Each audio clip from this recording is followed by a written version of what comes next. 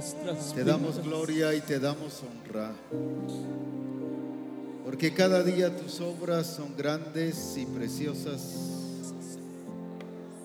y tu expresión es más profunda cada día en Misión Cristiana El Calvario.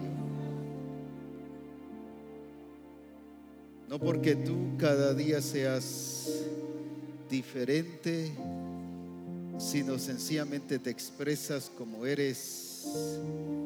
Eres el mismo de ayer, de hoy y por todos los siglos. Pero cada vez nos estás introduciendo más a la profundidad de tu conocimiento, a conocerte, a verte, a sentirte, para que podamos expresar tu gloria y que podamos ser lo que tú quieres que seamos. En Cristo Jesús. Amén. Aleluya. Pueden sentarse.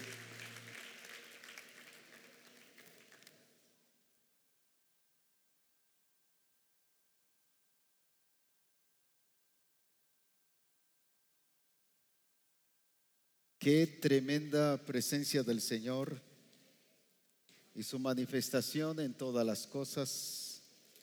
Por eso exaltamos y glorificamos al Señor grandemente. Amén. Gloria a Dios.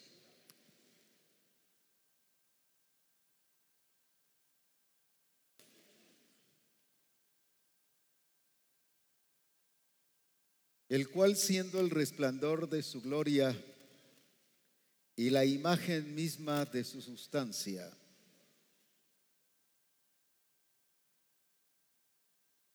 la Escritura nos revela que Él es el resplandor de su gloria. Y ya se dijo que resplandor no es reflejo, sino es la expresión exacta de lo que Él es, con el propósito de que usted y yo seamos la expresión exacta de lo que es Cristo. Y cuando dice de la expresión exacta, no está hablando de un 90% o de un alto porcentaje, sino está hablando de una totalidad, de una plenitud. Porque la iglesia, por eso se le ha llamado la plenitud de Cristo. Porque no está hablando de porcentajes, sino está hablando de ser una iglesia plena en Cristo Jesús. Exactitud significa que está dando en el blanco y en el punto exacto, que es exacta en toda su expresión. Y dice que Cristo fue exacto en toda su expresión, porque es la imagen misma, o como dice otra versión, es la imagen exacta de su Padre. Ahora, ¿por qué es la imagen exacta de su Padre? Porque quiere que la iglesia, que es usted y que soy yo, seamos la imagen exacta de Cristo. No podemos ser menos que Cristo, ni debemos ser menos que Cristo, porque entonces no seríamos su cuerpo, ni Él sería nuestra cabeza. Si Él es nuestra cabeza y nosotros el cuerpo, tenemos que ser la expresión exacta. No puede haber una cabeza de elefante y un cuerpo de jirafa. Y a veces la iglesia pareciese así, muy diferente a lo que es la cabeza. Pero es por una falta de entendimiento y de comprensión sobre lo que Cristo es y Cristo expresó. Y veamos hoy aquí en Mateo capítulo 4, versículos 17, y de ahí pasaremos al versículo 23. Mateo 4 y versículo 17 y luego el 23. Desde entonces comenzó Jesús a predicar y a decir ¿qué cosa? Arrepentíos, ¿por qué razón? porque el reino de los cielos, ¿qué dice? Otra vez, porque el reino, no los oigo a todos, porque el reino se ha acercado. Pero luego en el 23, ¿qué dice? Y recorrió Jesús toda Galilea, enseñando en la sinagoga de ellos, ¿qué cosa? Y predicando, ¿qué cosa? No solo el evangelio, sino ¿qué evangelio? El evangelio del reino. Quizás esto le parezca un poquito contradictorio, pero hay varias clases de evangelios. Si un ángel os predicara otro evangelio, quiere decir que sí puede haber otro evangelio, pero no es el evangelio del reino de los cielos. El que Cristo predicó, ¿qué fue? El evangelio ¿de qué? Del reino de Dios. Cuando él dijo, el reino de los cielos se ha acercado a vosotros, ¿qué estaba diciendo? Él no solo vino en la calidad de hijo, él vino en la calidad de rey. Cuando entra a Jerusalén, dice que el profeta dijo, y tu rey viene. Y todo el mundo clamaba, ¿qué cosa? Hosana, el rey. Aunque después no lo crucificaron, o lo crucificaron no como rey, sino como un ¿qué? Lo que menos creían era que era rey, pero ¿por qué? Porque todo estaba dentro del plan y el propósito del Señor. Pero Jesús no solo vino como hijo, sino vino como rey. Y usted y yo no solo somos hijos de Dios, sino somos reyes y sacerdotes. Amén. No solo nos dio el derecho de ser hijo, sino dice que nos hizo reyes y sacerdotes para Dios su Padre. Si usted ve, Jesús vino como hijo, pero también vino como rey. Usted y yo somos hijo, pero también somos ¿qué? ¿Qué quiere decir con esto?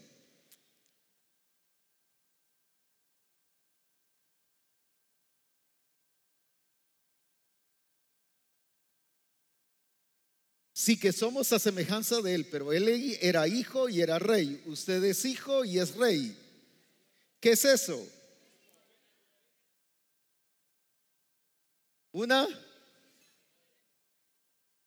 La misma naturaleza. ¿Qué más?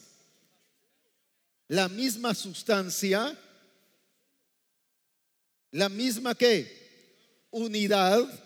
Ahora, Cristo vino a revelar ¿qué cosa? Según este versículo, Cristo vino a revelar ¿qué cosa? El reino de Dios. ¿Por qué razón? Como hijo y como rey vino a revelar el reino de Dios. Eso significa o implica que usted y yo como hijo y como rey tenemos que revelar ¿qué cosa? ¿Qué cosa? El reino de Dios. Ahora viene entonces Cristo, ¿y qué les dijo? El reino de los cielos se ha acercado a vosotros. Y el mensaje de Jesucristo, ¿cuál fue? Arrepentíos. ¿Por qué? Porque el reino de los cielos, ¿qué dice? Se ha ¿qué? Y estuvo predicando el evangelio del reino, dice en el versículo 23. El problema de muchos es que solo viven el evangelio, pero no viven el evangelio del reino. O viven en el evangelio y por eso son evangélicos, religiosos, pero cuando se vive en el evangelio del reino, no se es religioso, sino se es la expresión de Cristo. Por esa razón es que necesitamos nosotros comprender qué fue lo que vino a hacer Cristo para ser la expresión exacta y el resplandor exacto de su gloria y la imagen misma de su sustancia. ¿Por qué? Porque Él vino a revelar que Él era rey, pero vino a revelar una conducta de rey y vino a revelar un estilo de vida ¿de qué? De rey. Eso implica que él se sujetó a las leyes del reino de Dios, y por eso dijo: yo no vengo a hacer nada por mí mismo, sino lo que veo hacer del Padre, eso hago, porque yo hago todo lo que a él le agrada. Y ayer mirábamos que él fue a las escrituras. Según Lucas 24:44, dice que fue a la ley, a los profetas y a los salmos para ver qué era lo que él tenía que cumplir, qué era lo que la escritura decía de él. Cuando habló sobre las parábolas, en Mateo capítulo 13 y versículo 35, dice que les declararé, dijo el profeta, declararé cosas escondidas. ¿De qué cosa? Desde la fundación del mundo. No habló nada nuevo, sino lo que vino a revelar. ¿Qué fue? Lo que ya estaba dicho. Desde lo que el Padre estableció desde la fundación del mundo, eso fue lo que él vino a revelar. Su mensaje no fue otro mensaje, a pesar de la influencia griega y helénica, de la filosofía, y él no trató de ser elocuente ni de impresionar a las naciones o a las personas. Él vino a declarar lo que el Padre había establecido desde la fundación del mundo. En otras palabras, ¿qué hizo Cristo? Él se rigió, él se sometió a las reglas establecidas por el Padre dentro del reino de Dios. Como rey, hoy los reyes, según la teoría o según el concepto, hacen lo que quieran, hablando de los reyes humanos. Pero en este caso, el rey que hizo, se sometió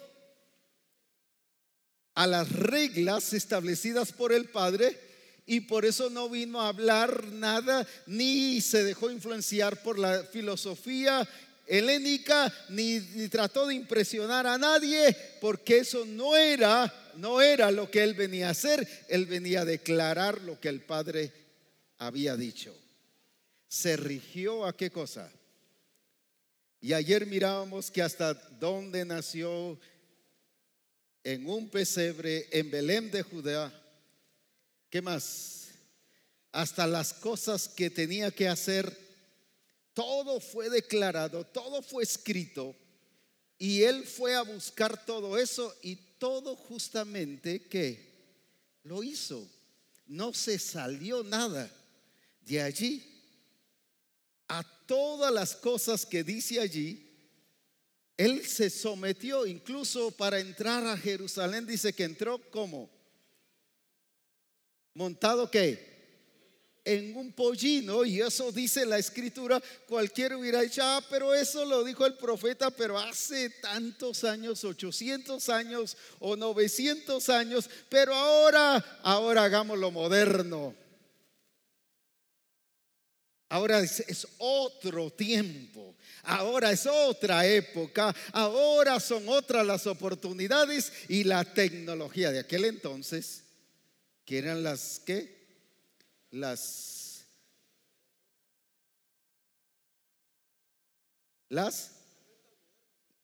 carretas modernas, que eran las canoas, las lanchas, porque Jesús se subía a la lancha. Él era moderno en ese sentido, pero no dijo: bueno, vamos a hacer todo a lo moderno. No, hizo todo no a lo antiguo, hizo todo a lo que se había establecido, no por ser antiguo, sino porque eso era lo que estaba establecido. Imagínense, era aparentemente ridículo entrar en un pollino cuando habían caballos, y caballos famosos como los caballos del faraón, todos un lujo de caballos. Cuando habían carrozas, pero entrar en un pollino, ¿qué era? ¿Qué era? Humanamente, ¿qué? Bajarse de qué? De categoría.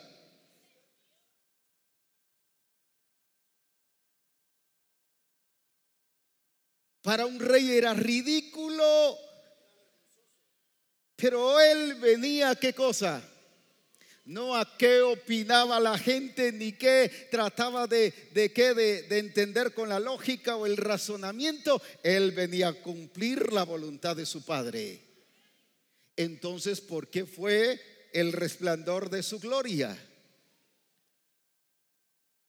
¿Por qué? Porque fue exacto con todo lo que tenía que hacer de acuerdo a lo establecido por el Padre. ¿Cómo es que usted y yo vamos a hacer el resplandor de su gloria? Siendo que exactos con lo establecido en las reglas del reino de Dios. Lo que pasa es que todas las cosas no las hemos visto dentro del concepto del reino de Dios o dentro de la línea del reino de Dios, y por eso no lo hemos visto como reglas, como que principios establecidos por el Padre para que usted y yo lo hagamos. Veamos solo unas 2 o 3 cosas. Por ejemplo, aquí en el capítulo 5 y en el versículo 3.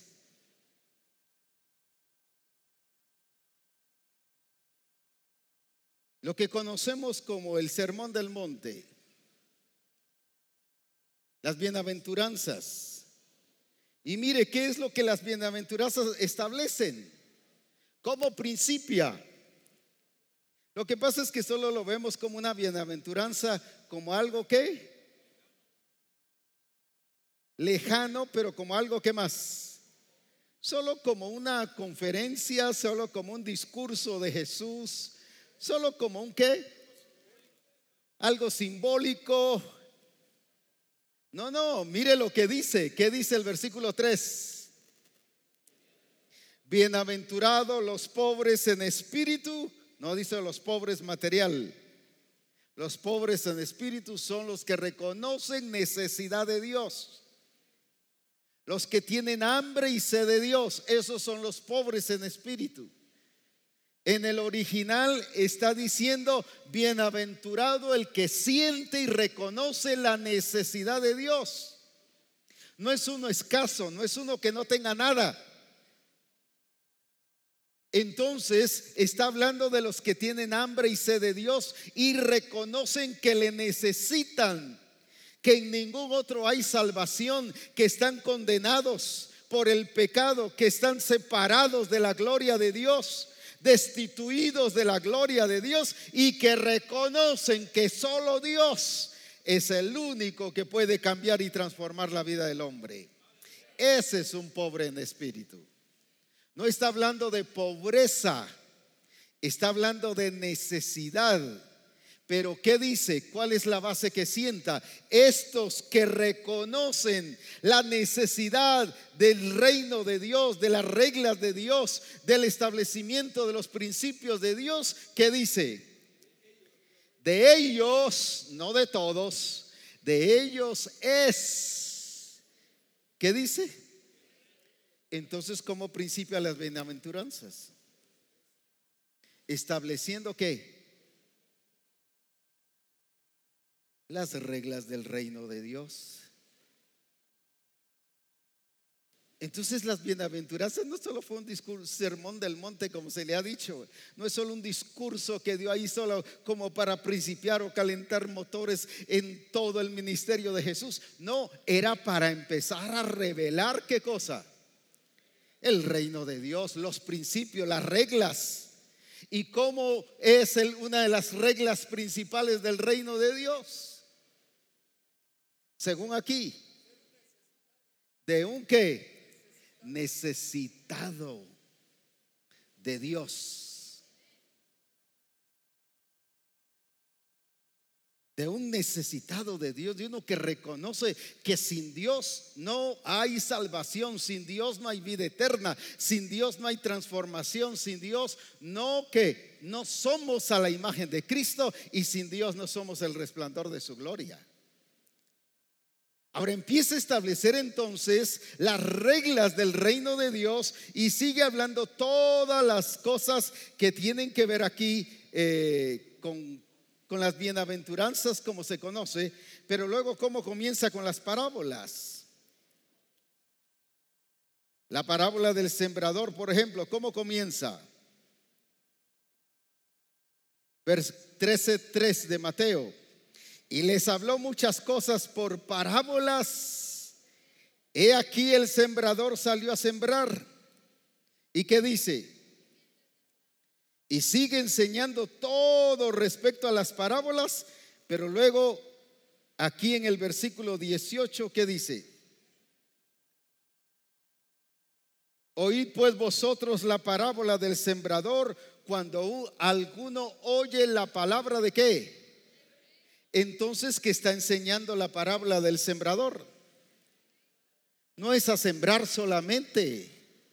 ¿Qué está enseñando la parábola del sembrador? Lo que es la vida del reino, lo que consiste en aquel que se somete o en aquel que no se somete a las reglas del reino de Dios. El mensaje entonces de Jesucristo y todo lo que estuvo, porque era que sanaba. Dice que les iba predicando: el reino de los cielos se ha acercado, y sanaba enfermos y echaba fuera demonios. ¿Por qué era que sanaba entonces? Para revelar ¿qué cosa? No para hacer una campaña evangelística, sino para ¿qué? No solo porque todos los demás estaban enfermos. ¿Para qué era? Para revelar ¿qué cosa? El reino de Dios. Lo vuelvo a repetir aquí en Mateo capítulo 4 y versículo 23. Y recorrió Jesús toda Galilea, enseñando en las sinagogas de ellos y predicando el evangelio del reino, sanando toda enfermedad y toda dolencia del pueblo. ¿Qué era lo que él estaba haciendo al sanar a los enfermos? Revelar ¿qué cosa? Entonces todo lo que él hizo aquí en la tierra, ¿lo hizo para qué? Para revelar dos cosas: el reino de Dios y que él estaba sometido al reino de Dios. Jesucristo entonces, ¿por qué fue el resplandor de su gloria? No solo porque reveló el reino de Dios, sino él especialmente porque se sometió a las reglas establecidas por el reino de Dios, por el Padre. Ahora, incluso dice aquí en Juan capítulo 19, y hay muchas cosas que dice acerca de esto, pero en Juan capítulo 19, cuando dijo tengo sed, ¿por qué dijo tengo sed? ¿Por qué dijo tengo sed? Dice para que se cumpliese ¿qué cosa? Si alguien me ayuda con el versículo 28, 19:28. Y después de esto, sabiendo Jesús que a todo estaba consumado, dijo, fíjese que no dijo porque tenía sed solamente, lo dijo porque dice ahí, ¿para qué?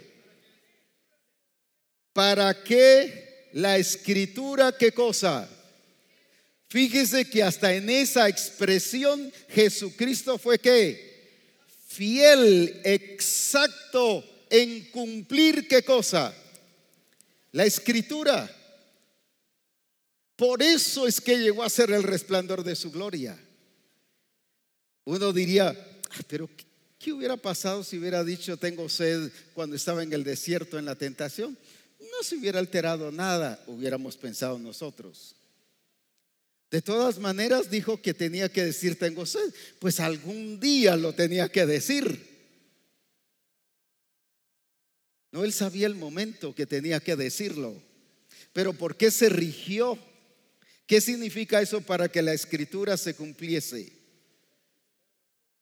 porque él estaba bajo esa ¿qué? Bajo esa directriz, bajo ese regir de Dios, bajo ese regir de su Padre. Y nosotros decimos, no, pero eso ya de decir cosas que yo hasta me base en lo que dice el Padre. No, hombre, lo vemos como que, ¿dónde queda mi voluntad? Y entonces, ¿dónde soy yo? Pues, ¿qué soy yo? Pues es hijo de Dios y es rey de reyes, es rey del rey de reyes. Como es rey del rey de reyes, ¿qué pasa? Como rey, ¿qué tenemos que hacer? Cristo como rey, ¿qué hizo? Se sometió a las reglas del reino. Y usted y yo como reyes, no solo como hijos, no solo como discípulos, sino como reyes, ¿qué tenemos que hacer? Pues someternos a las reglas del reino de Dios. Queremos vivir en el reino, pero no nos queremos ¿qué? Someter a las reglas del reino. Y si vemos aquí cómo Jesús cumplió todo, todo. Leamos en Juan 17.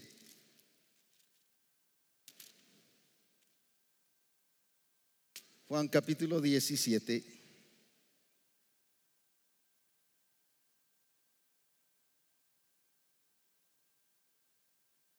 Y versículo 4. Ojalá todos pudiésemos decir esto, pero lo vamos a llegar a decir. ¿Qué dice ahí?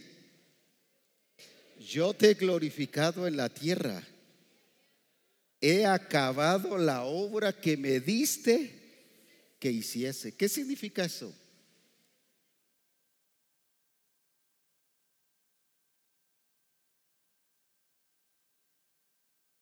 Sí, pero para ser fiel en todo lo que tenía que hacer, ¿qué tenía que conocer?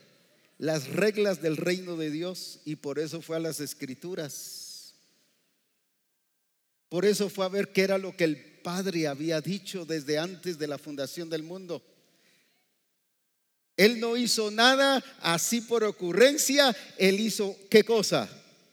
Todo basado en las Escrituras y viendo al Padre, cómo el Padre se expresaba lleno de amor, lleno de misericordia, lleno de compasión. Pues Él era eso. Y no hizo nada fuera de lo que el Padre le había revelado, ya sea escrito o ya sea de alguna manera modelándole lo que era el Padre. Entonces, ¿cómo estableció el reino de Dios? No solo con la predicación, sino como Él revelándonos y rigiéndose. Pero ¿por qué pudo ser modelo? Porque se rigió. ¿Qué significa eso? Se apegó. ¿Qué más? Lo hizo todo conforme a las reglas del reino de Dios, a lo que el Padre había establecido. El problema de la iglesia es que predica del reino de Dios, pero viviendo con otras reglas, no sometido al regir de Dios. Jesucristo por eso dice: yo hago siempre lo que a Él. ¿Y qué estaba diciendo con eso? Por eso es que yo soy el esposo como yo quiero. Solo estoy poniendo un ejemplo. Resulta la esposa siendo la esposa que quiere ser. Pues yo soy así, nadie me va a cambiar. Y como dicen algunos esposos o esposas, ni haciéndolo de nuevo o ni haciéndola de nuevo. Y nadie la hace cambiar. ¿Por qué? Porque está basado en sus propias reglas. Entonces, aunque predique del reino de Dios, solo es una predicación, pero no es una demostración del reino de Dios en su vida. Jesucristo no solo predicó el reino de Dios, sino Él era la expresión del reino de Dios. Por eso llegó a ser el resplandor de su gloria. Y por eso usted y yo vamos a ser la expresión de su gloria. ¿Pero por qué? Porque nos vamos a regir como hijos y como reyes. ¿En qué cosa? En las reglas del reino de Dios. Veamos algunas cosas, y la parábola del sembrador nos dice aquí en Mateo capítulo 13 quiénes son los que se rigen en las reglas del reino y quiénes no. Veamos esto, versículo 19 de Mateo 13.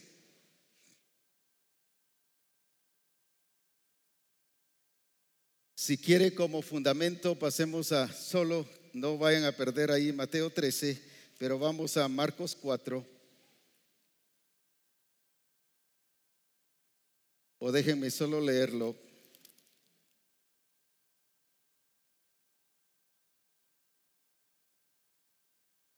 Y versículo 13. Y les dijo: ¿no sabéis esta parábola? Está hablando del sembrador, la parábola del sembrador. ¿Cómo pues entenderéis qué dice? Quiere decir que si no se entiende la parábola del sembrador, ¿qué pasa? Todas las demás no las va a entender de acuerdo a las reglas del reino de Dios. Ahora veamos entonces aquí, ¿qué dice Mateo 13 y versículo 19? Cuando alguno que dice, oye la palabra, pero la palabra ¿de qué? No filosofías, no huecas sutilezas, no humanismo, no eso, sino cuando alguno oye la palabra del reino, ¿qué pasa? Viene y no la entiende. Viene el malo y ¿qué dice? Y arrebata lo que fue sembrado en su corazón. Este es el que fue sembrado junto. ¿Qué pasó con estos que no entendieron? No eran por viejos ni por enamorados. ¿Por qué no lo entendieron? El versículo 14 y 15 nos lo dice. ¿Por qué no lo entendieron? De manera que se cumple en ellos la profecía de Isaías que dijo: de oído oiréis y qué, viendo veréis y qué. Hablando en términos chapines, o como dicen algunos pastores, viendo veréis y no agarraréis la onda. Pues vaya. Ahora, ¿por qué? Porque el corazón de ellos está ¿qué? Entonces no entienden por problemas de salud, sino entienden por problemas de dureza de corazón. Se determinaron ¿qué cosa? No oír. Y hay gente que se determina a no hacer caso. Y usted le habla y le habla y le habla y determina no hacer caso. Y nadie me va a cambiar y no hace caso. Y algunos no hacen caso por rebelión y otros por una rebelión que solapada. Son buenos, pero nunca hacen lo que el Señor dice. Y no lo hacen. Ahora, ¿por qué no lo hacen? Según la Escritura. ¿Por qué no lo entienden? Porque si lo entienden, lo hicieran, porque tienen el corazón que dice engrosado. ¿Qué significa eso? Insensible. ¿Qué más? No quieren nada de Dios. Hay un versículo que Mari me lo dio una vez. Mari, por favor, me das, donde dice que el pueblo se determinó a no obedecer a Dios. Imagínense. Se determinó a no obedecer a Dios. Dijeron: no obedeceremos a Dios. El mismo pueblo de Dios. Ahorita me lo va a pasar. Ahora, imagínense, se determinaron ellos mismos a qué. Aunque Dios diga eso, yo hago esto, punto. Entonces los de junto al camino son los que no se rigieron a las reglas del reino, sino se rigieron a qué, a sus propias reglas. Por eso no dio fruto. Por eso, ¿qué pasó? No se multiplicó. No se rigieron a las reglas del reino. ¿Por qué? Porque era la palabra del reino. ¿Qué fruto iba a dar? Estilo y vida del reino de Dios. Pero ahora vamos al siguiente, versículo 20. Y el que fue sembrado en pedregales, ese es el que ¿qué? Oye la palabra y al momento la recibe con gozo. Pastor, qué tremenda palabra la que dio hoy. Qué gloriosa palabra. Pero luego ¿qué? Pero no tienen raíz en sí, sino que son de corta duración, pues al venir la aflicción o la persecución por causa de la palabra, luego ¿qué dice? Son otros que no se rigen, porque el regir del reino de Dios dice que yo soy ¿qué? Puesto y plantado, dice Romanos capítulo 6 y versículo 5, en Jesucristo. Y estas personas solo se gozaron con la palabra, pero no decidieron ¿qué cosa? Sujetarse ni someterse a las reglas del Espíritu, y por eso no echaron raíces. Son de corta ¿qué? Parecen como aquel cometa que aparece a cada 50 años. O como el eclipse lunar que va a haber en estos días, que se da cada cuánto. Ahora, son de corta duración. ¿Y por qué son de corta duración? Si es la palabra del reino, si es la semilla. La semilla es ¿qué cosa? La semilla del reino es la semilla que real, la semilla verdadera, la que su genética es para producir. Pero aquí ¿por qué no produce fruto?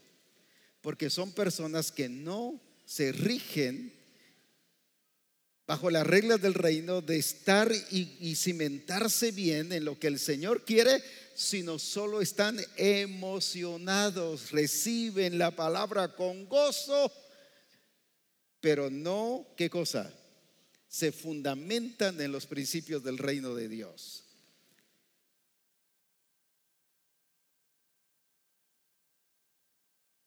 Jeremías 18:12. ¿Qué dice Jeremías 18:12?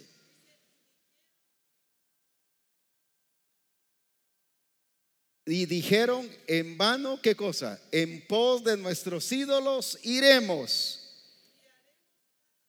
y haremos cada uno ¿qué cosa?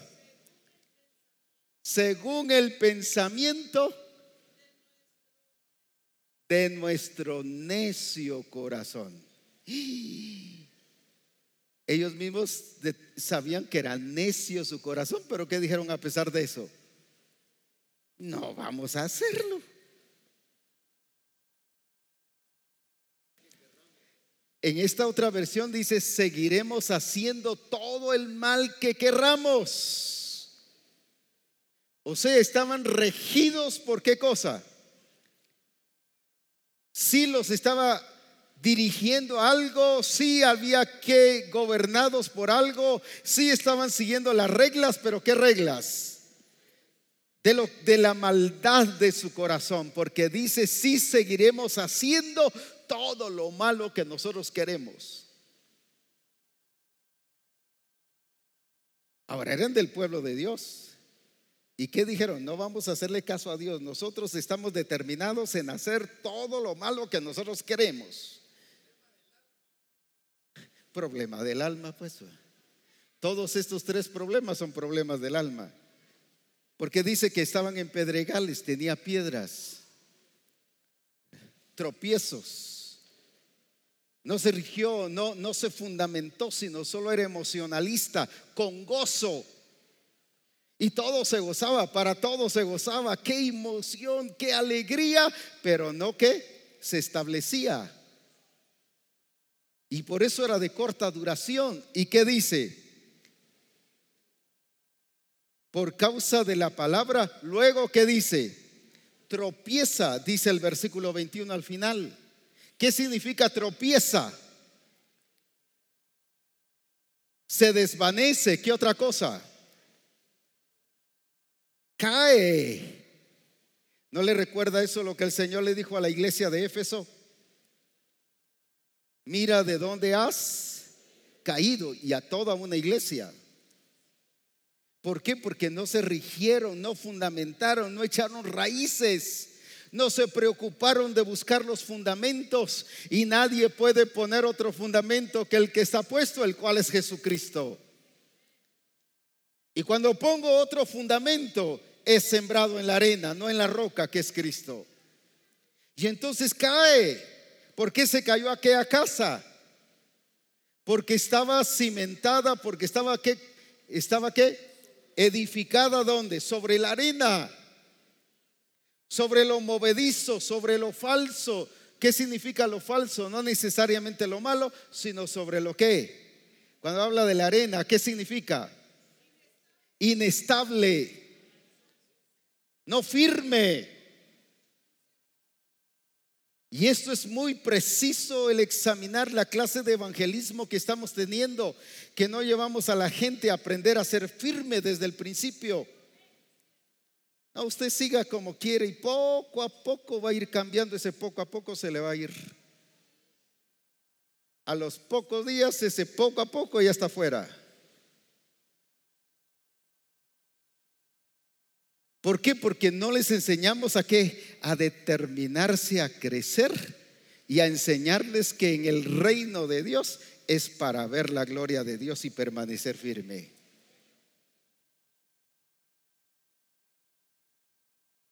A veces nos pasa en las congregaciones, como pasa en la mayoría de matrimonios, voy a decir así, del mundo. Espero que no sea en la iglesia. Ya se están casando y pensando en la fecha en que se van a divorciar.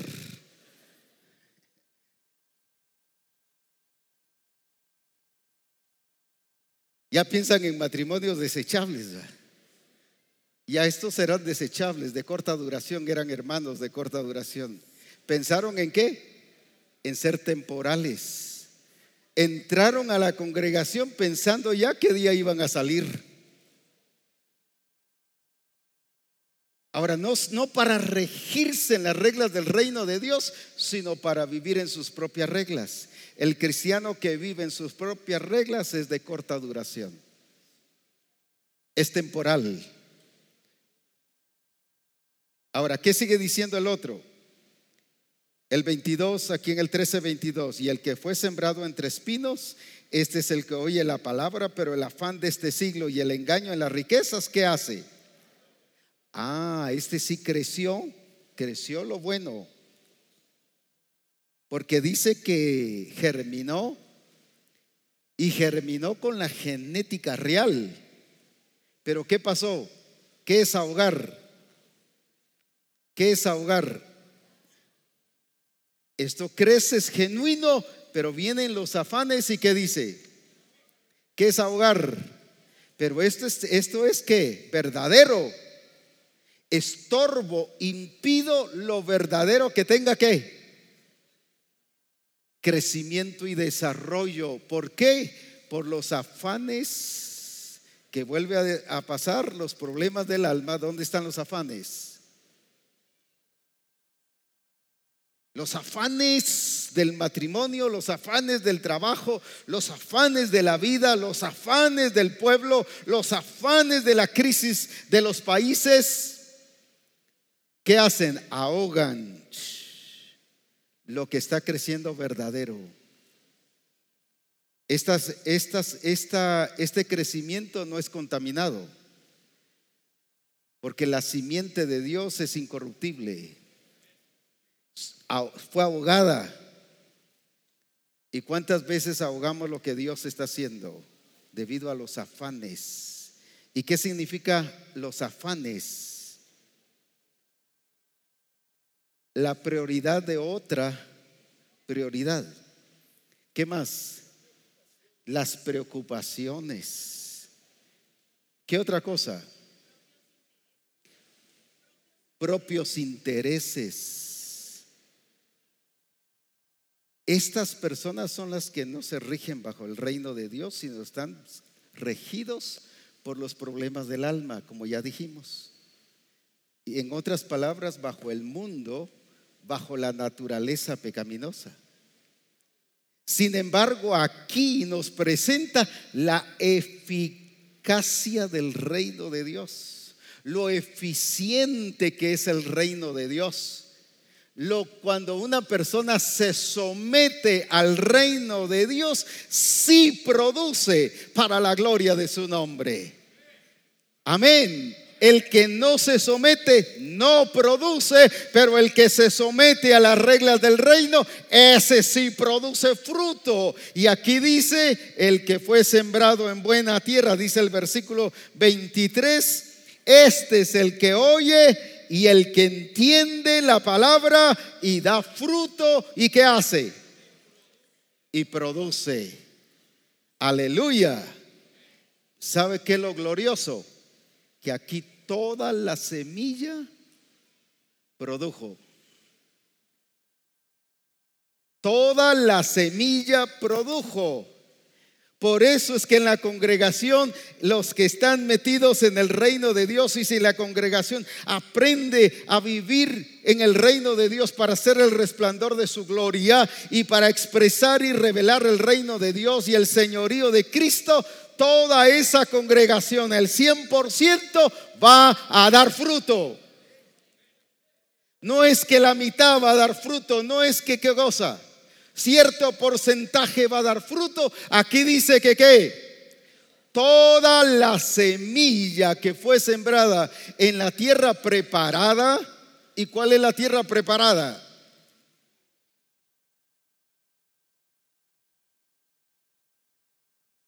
La que se ha preparado su corazón, la que ha renunciado al pasado, como Abraham, que dejó su tierra, su parentela, no solo el lugar, sino sacó esa tierra de su corazón.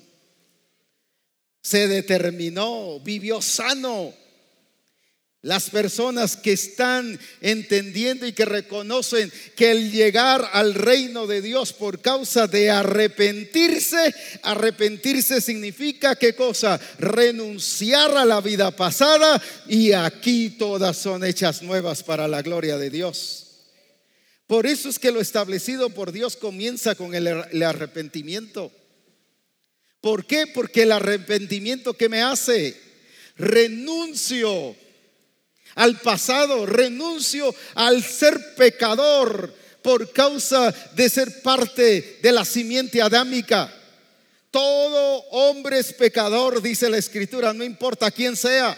Sea rey, sea ministro, sea el presidente, sea el pobre, sea quien sea, todo ser humano es pecador. ¿Por qué? Por cuanto todos pecaron por causa de la genética adámica, dice, por cuanto todos pecaron están destituidos de la gloria de Dios. ¿Y cómo es que voy a llegar al Señor? No solo creyendo, sino arrepintiéndome, renunciando a la vida pasada. El problema es que la iglesia en su alto porcentaje no ha renunciado a su vida pasada. Por eso es que ahoga la palabra. No he visto que el Señor haga lo que Él ha dicho, que nos va a traer los miles y miles de personas, porque no es magia, es por hacer las cosas que corresponden dentro del reino de Dios. No es por tocar una varita, ahorita les van a venir los miles. Es porque usted y yo estamos viviendo bajo las reglas del reino de Dios. No he visto todo lo que el Señor me ha dicho que pasa. ¿Por qué será que Dios no ha cumplido? ¿Por qué? Porque está ahogando la palabra, porque está ahogando la semilla, aquello que fue sembrado verdadero y que ha empezado a dar fruto. No se ha visto. ¿Por qué? Porque no nos estamos rigiendo bajo los principios y las reglas del reino de Dios. Pero el que se rige bajo las reglas del reino de Dios, ¿qué pasa? Produce fruto. Ahora mire este proceso y quiero que vayamos. ¿Qué hace el que se rige bajo las reglas del reino de Dios? Oye. ¿Qué significa eso? Que oye. Que está sensible su oído y su corazón. ¿Por qué oye? Porque está atento, porque está dispuesto a ¿qué? No solo a oír, sino dispuesto a ¿qué? hacer lo que se le está diciendo de parte del Señor, lo que dice el Señor en su palabra, lo que el Señor ha establecido en su plan. Si no, va a oír otras cosas, va a oír las reglas del mundo. Por eso ese fue el problema de las iglesias en Apocalipsis. ¿Qué le dijo el Señor a las iglesias de Apocalipsis? Si alguno tiene oídos, oiga lo que el Espíritu dice. No dice lo que les va a decir. O sea, el Espíritu Santo les estaba hablando, pero ellos tenían sus oídos ¿qué? Cerrados. Estaban oyendo otra cosa. Estaban oyendo las reglas del mundo, estaban oyendo la cultura del mundo, estaban oyendo otra cosa. Y por eso les dice: si alguno tiene ¿qué cosa? Oídos para oír, oiga lo que el Espíritu dice. Y eso es lo que Dios le está diciendo a Misión Cristiana El Calvario hoy.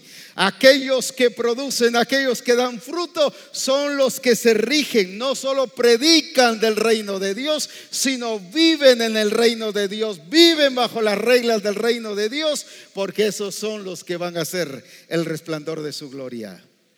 ¿Por qué Cristo fue el resplandor de su gloria? Porque yo hago todo lo que oigo del Padre. Oyó.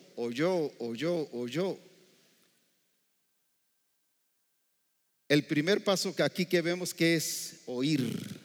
Luego, ¿qué dice? Entiende. ¿Por qué entiende? Recordemos por qué no entendieron los otros. Por tener su corazón ¿qué? Engrosado. Entonces, ¿por qué este sí entiende?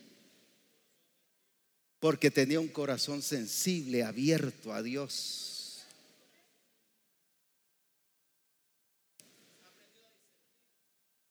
Es una persona que está abierta a Dios, a lo que Él dice. Por eso fue que Abraham: vas a matar, vas a ir a sacrificar a tu hijo y me lo vas a entregar.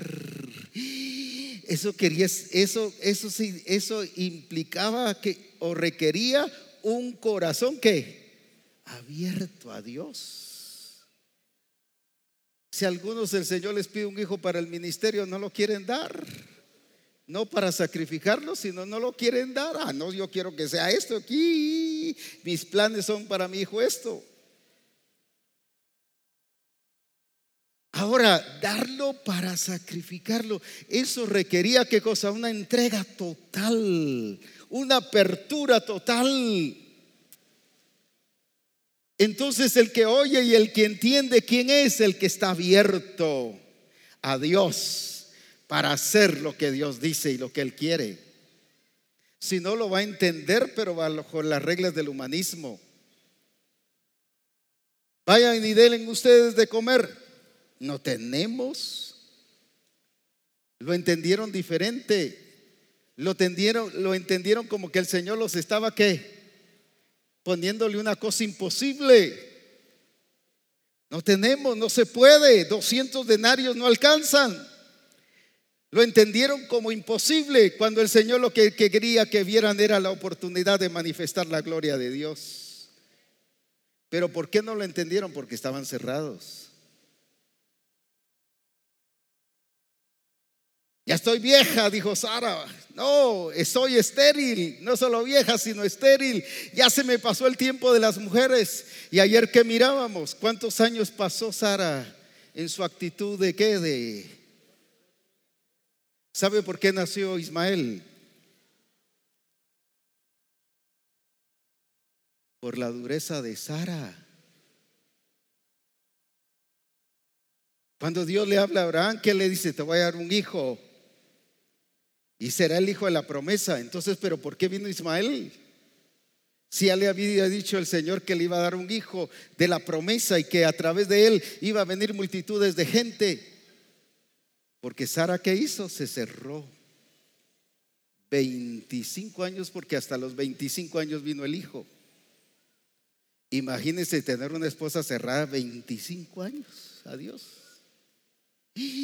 Tener un esposo 25 años cerrado y que producto de eso vengan los Ismaeles. Es que cuando usted se cierra, las consecuencias son terribles con su generación. Usted y yo podemos afectar negativa o positivamente nuestra generación. No que venga una maldición, sino las consecuencias que van a venir. Mire los ismaelitas, ¿quiénes son? ¿Quiénes son? Los árabes, los musulmanes. Gente que le está sacando las canas verdes a los judíos, que está dando qué hacer. Y son un pueblo enorme, más que los judíos. Ellos sí aplicaron la multiplicación. Ahora, ¿todo por qué? Por una mujer que endureció su corazón 25 años. Porque a los 24 años que le había dado la promesa fue que Sara se rió y después creyó. Cuando el Señor le dijo: has mentido, la confrontó. Uy, qué tremendo.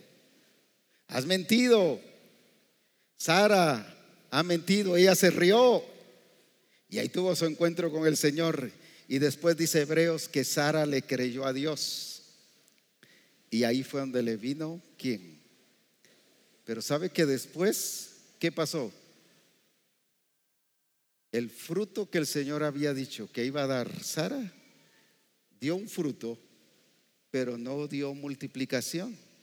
Viene el Señor y la recoge, y dice la Escritura que Abraham se casó con Cetura, y con Cetura se cumplió el resto de la palabra. Porque con Cetura sí tuvo más hijos.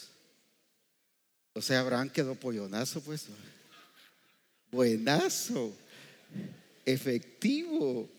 Pero ya no fue con Sara, fue con Cetura. ¿Por qué la recogió? ¿Por qué no fue parte de esa bendición y de esa multiplicación? Porque había que, por la dureza de su corazón. Y el Señor un momento le abre y le permite que le creyera. ¿Para qué? Para cumplir su palabra, porque Él es fiel y verdadero. Y para Él no hay nada imposible. Él, las circunstancias o tu dureza de su corazón no le va a estorbar cumplir su palabra. Él la va a cumplir, alabado sea su nombre. Pero miren todas las consecuencias que pasaron. Pero más que todo lo que estamos viendo es que vino Ismael. Ismael no es el de la promesa. Por eso es que le dijo: tu único hijo, entrégame a tu único hijo Isaac. Y ya tenía Ismael, porque no era de la promesa. ¿Cuántas veces tenemos resultados que no son de la promesa? Puras consecuencias de no hacer las cosas conforme a lo establecido por el Señor. Por eso es importante que como iglesia nos sometamos a Dios y hagamos como Él dice. Porque si no, pueden venir Ismaeles. ¿Quién puede ser un Ismael? Una consecuencia de algo que hicimos. ¿Cómo qué? El resultado de algo que no obedecimos. No solo puede ser una persona, sino puede ser una situación o una cosa. Yo recuerdo que una vez, estando en la 1 de julio hace 50 años, o ya no me acuerdo cuántos años, pastoreando 49, algo así, había una pareja y les digo: muchachos, tengan cuidado. Pero ellos no, y se dieron la grande. Algunos dicen que ahorita la situación está muy terrible. No, si también en aquel tiempo. Cuando en eso llegué llorando, fíjense que pecamos, tuvimos relaciones. ¿Y qué pasó? Y le digo: de plano estás esperando. Sí, dice la joven. Y bueno, ¿ya que vienen ahora pues? Pues queremos que ore para que salga él.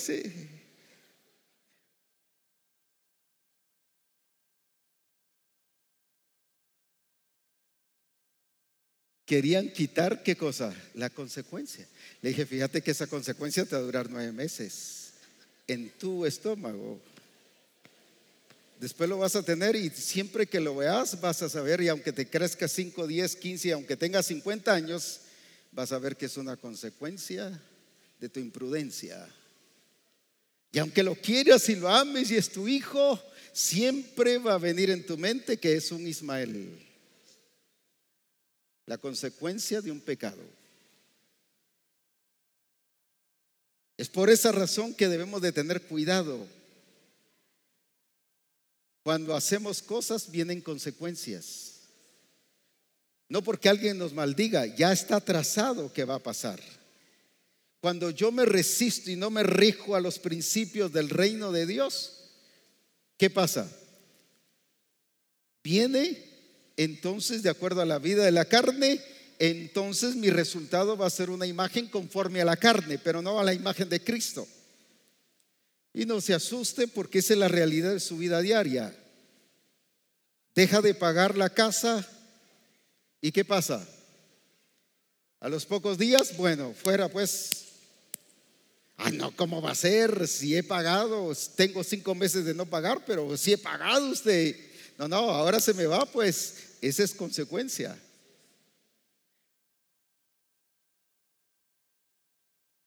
Yo no estoy diezmando. Entonces dice que cuando diezmamos, Él reprende al devorador. Pero ¿por qué le toca a usted que reprenderlo? Cuando la Escritura dice que Él es el que reprende al devorador, ¿por qué le toca a usted que hacerlo? Porque no lo hago. ¿Ha orado, hermano? No he orado, hermano. Miren, tiempo de no orar. ¿Ha leído la Escritura? No, tampoco. Y ahí perdí mis lentes, que si cuando encuentra la Biblia, ahí están los lentes, pues. No la lee. ¿Cómo podemos regirnos a los principios del reino de Dios? No vamos a poder llegar a ser ¿qué cosa? ¿Por qué Cristo llegó a ser el resplandor de la gloria del Padre? Porque se sometía a las reglas. No solo predicaba las reglas, sino se sometía a las reglas. ¿Cuándo usted y yo vamos a llegar a ser el resplandor de su gloria? Cuando nos sometamos a las reglas del reino de Dios. Las reglas del reino de Dios no son mis reglas. Una cosa es que el pastor diga las reglas, esas son reglas del pastor. No, son las reglas del reino de Dios, las que están establecidas aquí.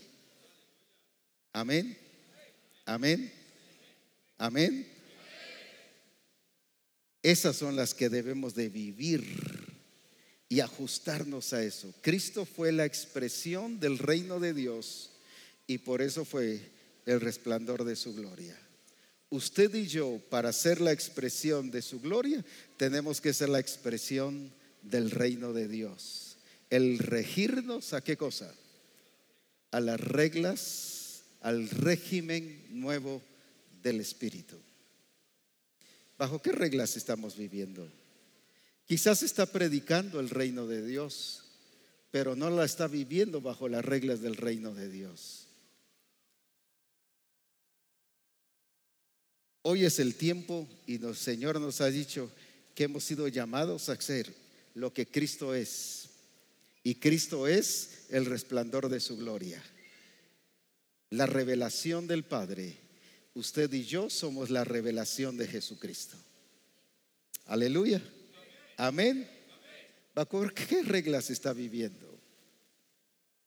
Usted como persona, ¿bajo qué reglas se rige?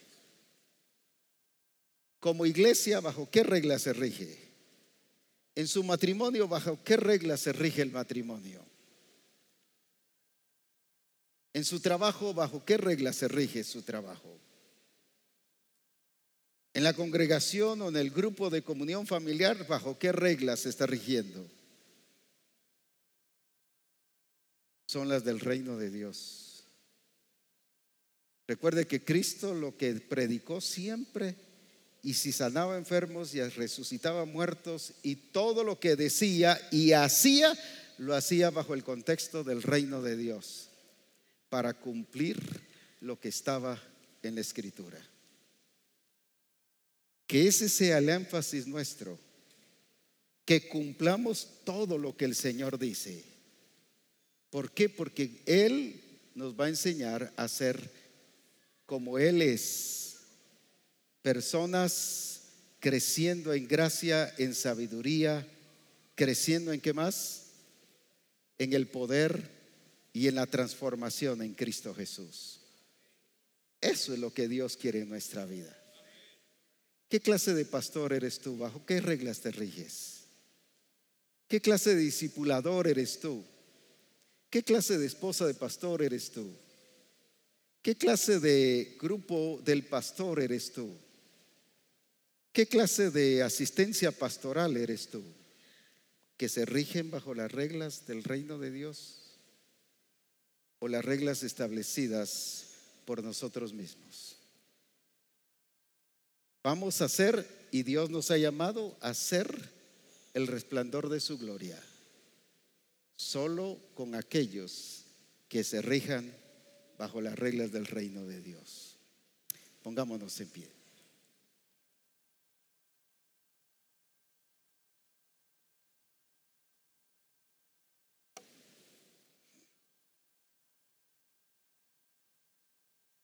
Si no, serás junto al camino,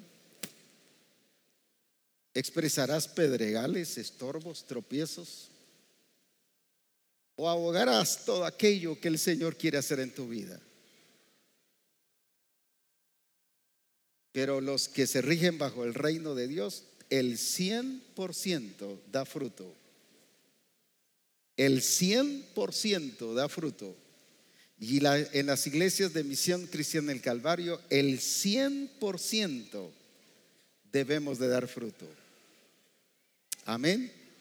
Amén. Usted es una parte de ese 100%. Entonces, ¿qué debe dar? Fruto, pero ¿qué dice? También no solo fruto, sino ¿qué significa producir? Multiplicación. Aleluya. Eso es lo que Dios quiere para usted y para mí. Empiece a orar y a examinar si soy un pastor junto al camino, una esposa de pastor junto al camino, un discipulador junto al camino, uno del grupo del pastor junto al camino, o soy de buena tierra, porque he dejado el pasado y he aquí todas las cosas son hechas nuevas. O tengo piedras en el camino, estorbos, que tropiezo y me caigo, porque soy de corta duración.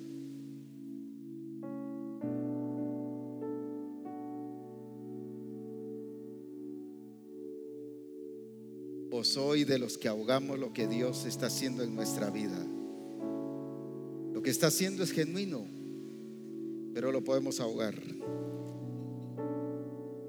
Dios hoy nos dice que Jesús actuó como buena tierra, y como buena tierra pudo decir: todo lo que tú me dijiste que hiciera, lo he hecho.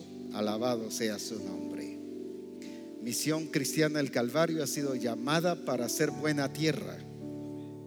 Alabado sea su nombre, porque reconocemos el reino de Dios como nuestro estilo de vida. Aleluya. Ore ahí un momento. Cada uno ahí en lo personal, abramos nuestro corazón y dejemos que ahí el Espíritu de Dios se mueva en nuestra vida.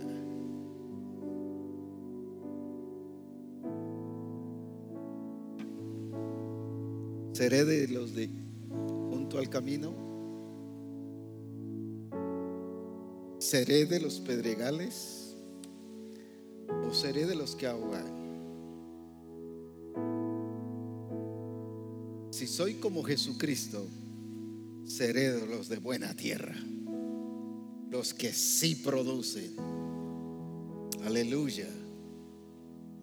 Aleluya. Aleluya.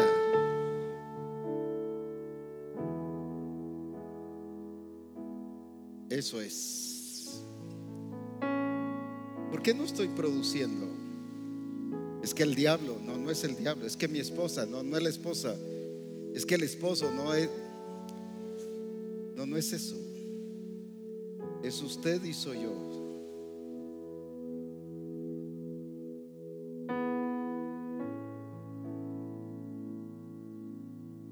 Es que el pastor, no. Aunque no lo enseñara, pero usted es del reino de Dios y llamado a dar fruto.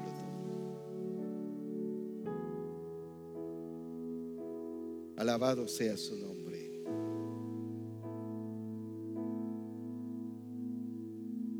Dejemos de ser junto al camino. Dejemos de ser de pedregales. Dejemos de ser de los de espinos. Y a partir de hoy seamos de buena tierra. Los bendigo en el nombre de Jesús, porque somos llamados a producir fruto el 100%.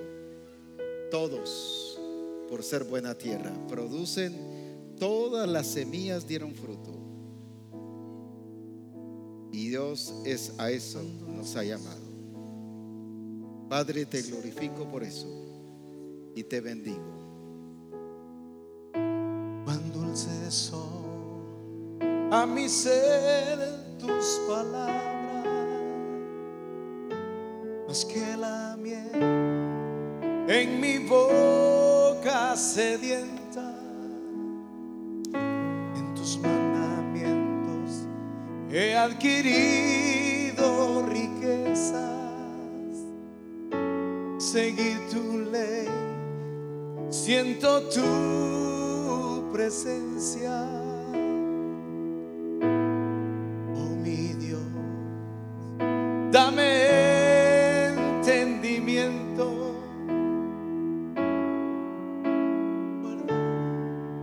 Tu palabra, Señor, fue lumbrera. Es a mis pies tu palabra, mi guía y mi sostén. En mi camino fue lumbrera. Es a mis pies tu palabra, mi guía y mi sostén. En mi camino fue lumbrera. Es a mis pies tu palabra, mi guía y mi sostén. En mi camino pues lumbrera. Es a mis pies tu palabra, mi guía y mi sostén. En mi camino pues lumbrera. Es a mis pies tu palabra, mi guía y mi sostén. En mi camino pues lumbrera. Es a mis pies tu palabra, mi guía y mi sostén. En mi camino.